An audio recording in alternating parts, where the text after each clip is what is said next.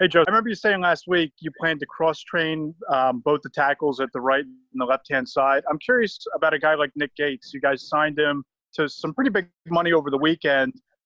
Is he going to be working at both tackle spots? Does he figure it in at center? What's kind of the plan there? One of the strengths of Nick is, really his position flexibility.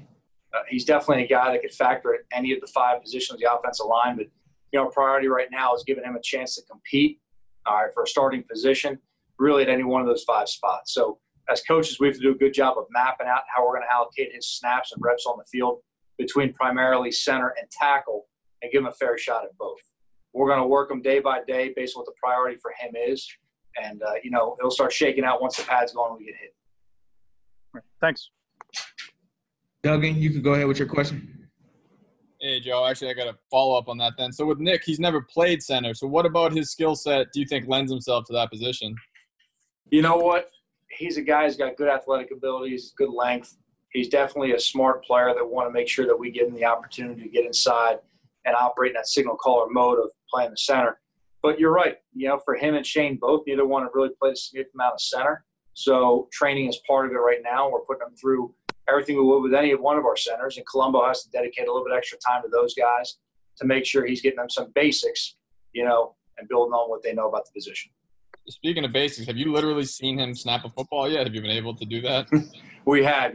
Between the walkthroughs we had the last few nights, footballs are out in the field. We're allowed to have, some obviously at a controlled tempo, but some basic drills we can operate, watch QB center exchanges. So, we've watched them, all snap balls, all work with the quarterbacks.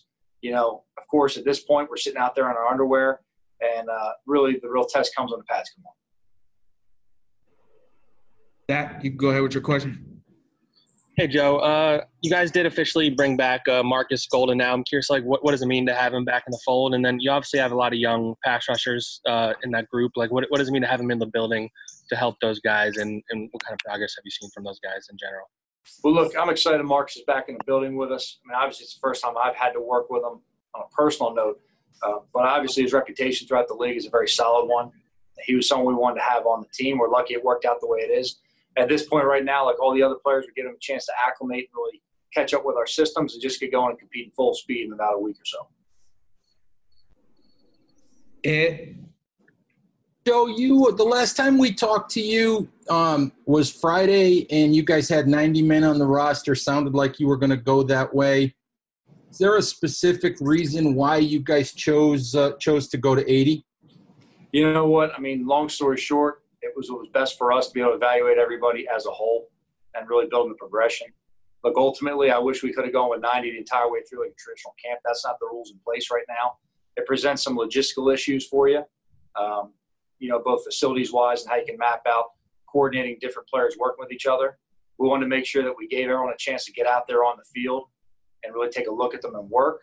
And, after, a duration of time, we felt it was best for the team's development to move to 80. Art? Hey, Joe. How's it going? Good, Art. How you doing today? All right. I'm just curious, when you do your walkthroughs now, when you have the full team, how much of it is full team out there, 22 guys, or do you separate it by position? Are you looking full offense? Just to give a sense of what those walkthroughs are looking like this early in camp. Yeah, they're really a slower version of practice. We start out an individual, and we just group them with their position coaches, and we want to work at obviously a much slower pace, much controlled pace, but the fundamentals that we're teaching and give them a chance to walk through at a slow pace. And then they get to go on the field the next day within our conditioning periods, all right, and through the agility period within this conditioning, operate those drills at really a full speed. So we get to teach them and they get to carry it on out. We build in some group time where we combine multiple positions together to get them work, whether that be a quarterback with the receivers, maybe tight ends next to tackles, talking about different block combinations. A great deal of this is really being run on air or for defense. They're lined up across from trash cans or maybe coaches posing as players to give us a sense of a formation that they can line up and make checks to. We do have a limited amount of team reps at the end just to get 22 on the field at the same time. And really the biggest emphasis on that right there is communication. We can't go at full tempo. We don't want to expose any of our players to injury or something that they're not ready for. It's a teaching phase of what we're in right now. but building in the communication and just the identification, being on the field and working with your teammates, we think that's valuable enough to put all 22 together. But it doesn't look tempo-wise anything what you'd expect practice to look like. It really is, you know, a controlled walk-through tempo that we can kind of just get guys moving and really familiar with our schemes and systems and how practice will flow once we go full speed. Gotcha. Thanks. Patty. Hi, Coach. How are you? Good, Patty. How you doing today? I'm doing well, thanks. I just want to go back to the Marcus Golden question for a moment, if I could. You have quite a few pass rushers, which I suppose is a good problem. I'm just wondering, given the roles that some of these guys played last year, the addition of Kyler Fackrell, the addition of Carter Coughlin, and some of the guys you drafted, do you anticipate just kind of expanding their roles? Is it going to be more of a committee effort, or do you anticipate maybe at this point, you know, focusing on one or two or maybe three guys to kind of build that core of the pass rush? Well, Pat, I think the thing is, even though we have a lot of guys listed at maybe the same position group, they all have different skill sets. So along with that, we have different packages that we can build in based on who the opponent is that week. You know, we talk a lot about doing more on the field. You know, they have a skill set for rushing the passer, but they're not exclusively a pass rusher. You know, these are guys that are going to play in kicking game. These are guys that are going to factor in, all right, in, you know, maybe different run stopping units, different packages to put on to match the offensive personnel. And again, building depth at significant positions, you know, is something we have to do.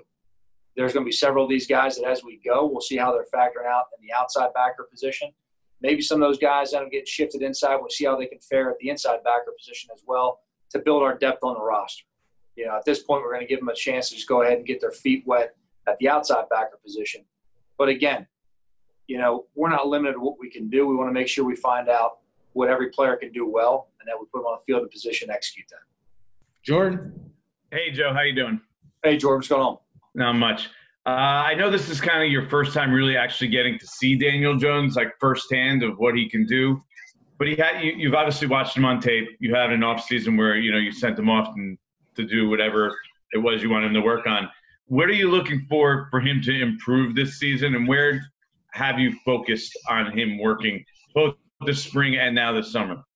Well, I think the biggest thing he gets to actually work on right now is being out there with the team, calling a play in the huddle, breaking the huddle, getting to the line, you know, identifying the defensive front, making any checks on the line of scrimmage, and then executing a cadence that everybody can work off of. And just things that may seem so small right there are the fundamentals that you have to start every successful play with. So the biggest thing he's been able to do right now is just be in the group with the team and then to hear his voice. Along with Colt and Cooper and Alex, it's very important for everyone to hear our quarterback's cadence. They're all unique in their own way. We've got to make sure they get used to hearing the play call in the huddle, and we get used to hearing the cadence on the line of scrimmage. You know, at this time right here, the most exposure our players are getting as far as working at a full tempo with each other is in our on-the-field conditioning periods. You know, and we're allowed to use footballs in some of those periods for some agilities, and that allows us to run, you know, somewhat of some routes on air. And, you know, just building in the timing with his teammates, that's good. Remember, it's a new year for everybody. It's a new year for Daniel and the receivers. You know, they have to get some chemistry established and, you know, built, whether they were together last year or it's a new guy added to our roster. That's important for everyone to understand that, you know, we're starting completely over right now, and we've got to start from ground zero. You know, I'd say with a quarterback, there's never just one thing. You know, with all of our players look for total improvement as a player. With a quarterback, you know, it's such a mental game. It's really the grasping and the understanding. If it was somebody's second year in the same offense, you'd want to see their command of that offense on the field. For Daniel, we have to be fair. This is a new offense. It's a new system, new scheme for him. He's had a limited amount of walkthroughs of actually being on the field able to do this. At this point, I'm just looking to see his progress day by day and not comparing him to anywhere he was last year. It is the process of him calling plays that you talk about. Obviously, the verbiage is different, but is that process much different than what he was used to last year? You know, I don't think it's terribly different, Jordan. But obviously, there's always a unique, you know, communication set. You know, you have Jason calling plays in his ear now. Then he's going to call huddle. He's got, you know, 10 guys looking at him, and they've got to hear it a different way. The difference in the language always ties in a difference in how you can say it, present to the team. You want to say in a certain rhythm that they get used to hearing, you know, everything from the personnel to the formation, the protection, the play call, and then what the cadence is going to be on before they break the huddle. And while that sounds very simple, Imagine doing it. Well, this year may be slightly different, but imagine doing it with 85,000 people screaming in your ears you're doing it. It's important for the other 10 guys in the huddle to understand how he presents the play and how he breaks it up and phrases it so that all the words don't run together. It's important in a huddle that everybody understands not every word speaks to me. You have to decipher and pick which direct words speak to you on each play and what really tells you what your assignment is. So it's important that he develops, that cadence in the huddle of how he presents those plays. In terms of exactly, Jordan, how he did it last year, I wasn't here. But I would say the generalities of receiving a play and giving a play, that's obviously right there something that, he has some experience with. We're going to take 5 more. Charles, you can go ahead. Hey, Joe. Now that you've had some time to look at your group of defensive linemen and edge rushers, how do you feel about this group's ability to get home with four pass rushers? Or is this a situation where you look at and you think we might have to get creative with some of our blitzes? And also, how big of an emphasis do you put on sacks versus just getting pressure and flushing the quarterback out of the pocket? Well, I think I'm going to kind of work backwards on that answer. In terms of sacks versus pressure on quarterbacks, I think pressure is the number one thing you have to think about in terms of applying pressure on your opponent. Forcing the quarterback into a bad situation. Would you love to go ahead and have a sack every time? Absolutely. But there's a reason in the National Football League why the all-time record isn't 50 per year. They're tough to come by. The ultimate thing is making the quarterback operate faster than they want to, okay, and making decisions quicker than they absolutely want to. Now, in terms of are we going to have 4 rushers? Are we going to have multiple rushers? What are we going to do? We're never going to cap ourselves on creativity. And that's something that, Pat and his staff are going to always look for the best way to match up our opponents. Every opponent's unique and different. I will say this, to a man, every one of our defensive linemen has really come in here, all right, physically in a position to train. And there's a difference between being in shape and training. Being in shape, all of us can go to 24-hour fitness, get on a treadmill, hit a sustain, think that we're all in shape, okay? But to train your body to be able to go out in the field for 60 minutes and play with that kind of high volume and high intensity, you have to start out with your body in a certain amount of shape. And as I saw our defensive line walking in, even though for a lot of them it was the first time I got to meet them in person, you've seen tape on these guys. You obviously seen a number of pictures on these guys. You know what their body used to look like. When they walked in, it was evident all of them have worked, put themselves in the kind of shape that they can start training for football. So now we're in training camp. So I'm very pleased with the urgency they came in with. I'm very pleased with that group in terms of how they're working together right now, all right, and how they're working together. But game by game, we'll really decide whether it's 4, whether it's multiple, and that'll change by situations as well. Dunleavy? Hey, Joe, two roster notes. What made Chandler Catanzaro the right kicker out of retirement? I'm sure you saw there was some speculation you would go with somebody like Gostkowski or Nick Folk. So what made an unretiring Chandler the right guy? And then when the ramp-up period is over and practices start, do you expect Leonard Williams to be out there? I'm going to give him the opportunity day by day. He's working with our trainers. He's doing everything he possibly can to get on the field as fast as possible. So, look, we know he's doing all the right things. I'm not a doctor. When they tell me he's cleared to go, then we'll go ahead and we'll acclimate to practice accordingly. In terms of Chandler, Chandler has the opportunity to come in here and compete for a job like everybody else. I obviously have some experience in the league with Chandler of going against them. It's a small league. There's 32 kickers, per week on rosters. So who's out there. He's had some very good seasons, in this stadium. So Chandler's someone that I've known about for a long time, going back to when he came out of Clemson. We're excited to have him here. He's going to have the opportunity to go on the field and demonstrate what he's capable of doing. In terms of retirement, that was something that once he decided that he wanted to make a comeback and we were notified that he was off a retired list, he was somebody that, we talked about and we thought he was a good fit to get going with. Schwartz. Joe, you come from a program in New England that was generally considered to be one step ahead a lot of the times with deployment of personnel, roster, coaching, all these things, the way you orchestrated a pass rush. How important do you think that's going to be for you with this team to kind of be one step ahead, be sharp, assemble a pass rush? You brought Golden in, just kind of being one step ahead. You have a very inexperienced team in a very unusual situation. I'd say this. obviously we all have a past different places, every coach and every player. It's important what we've learned from other places, but anything we've done anywhere before here is completely irrelevant. It's only about the New York Giants that matters right now. So, but in terms of being one step ahead, I think everybody in this league is trying to always have a competitive advantage by being one step ahead. We're always trying to make moves that we think are best for our team. We try to look ahead in terms of situations or scenarios that may arise, Paul. We're always thinking about our total team depth. We're thinking about our 53 and then the practice squad beyond that, which this year obviously has more flexibility than in the past. So it really almost expands your roster right there.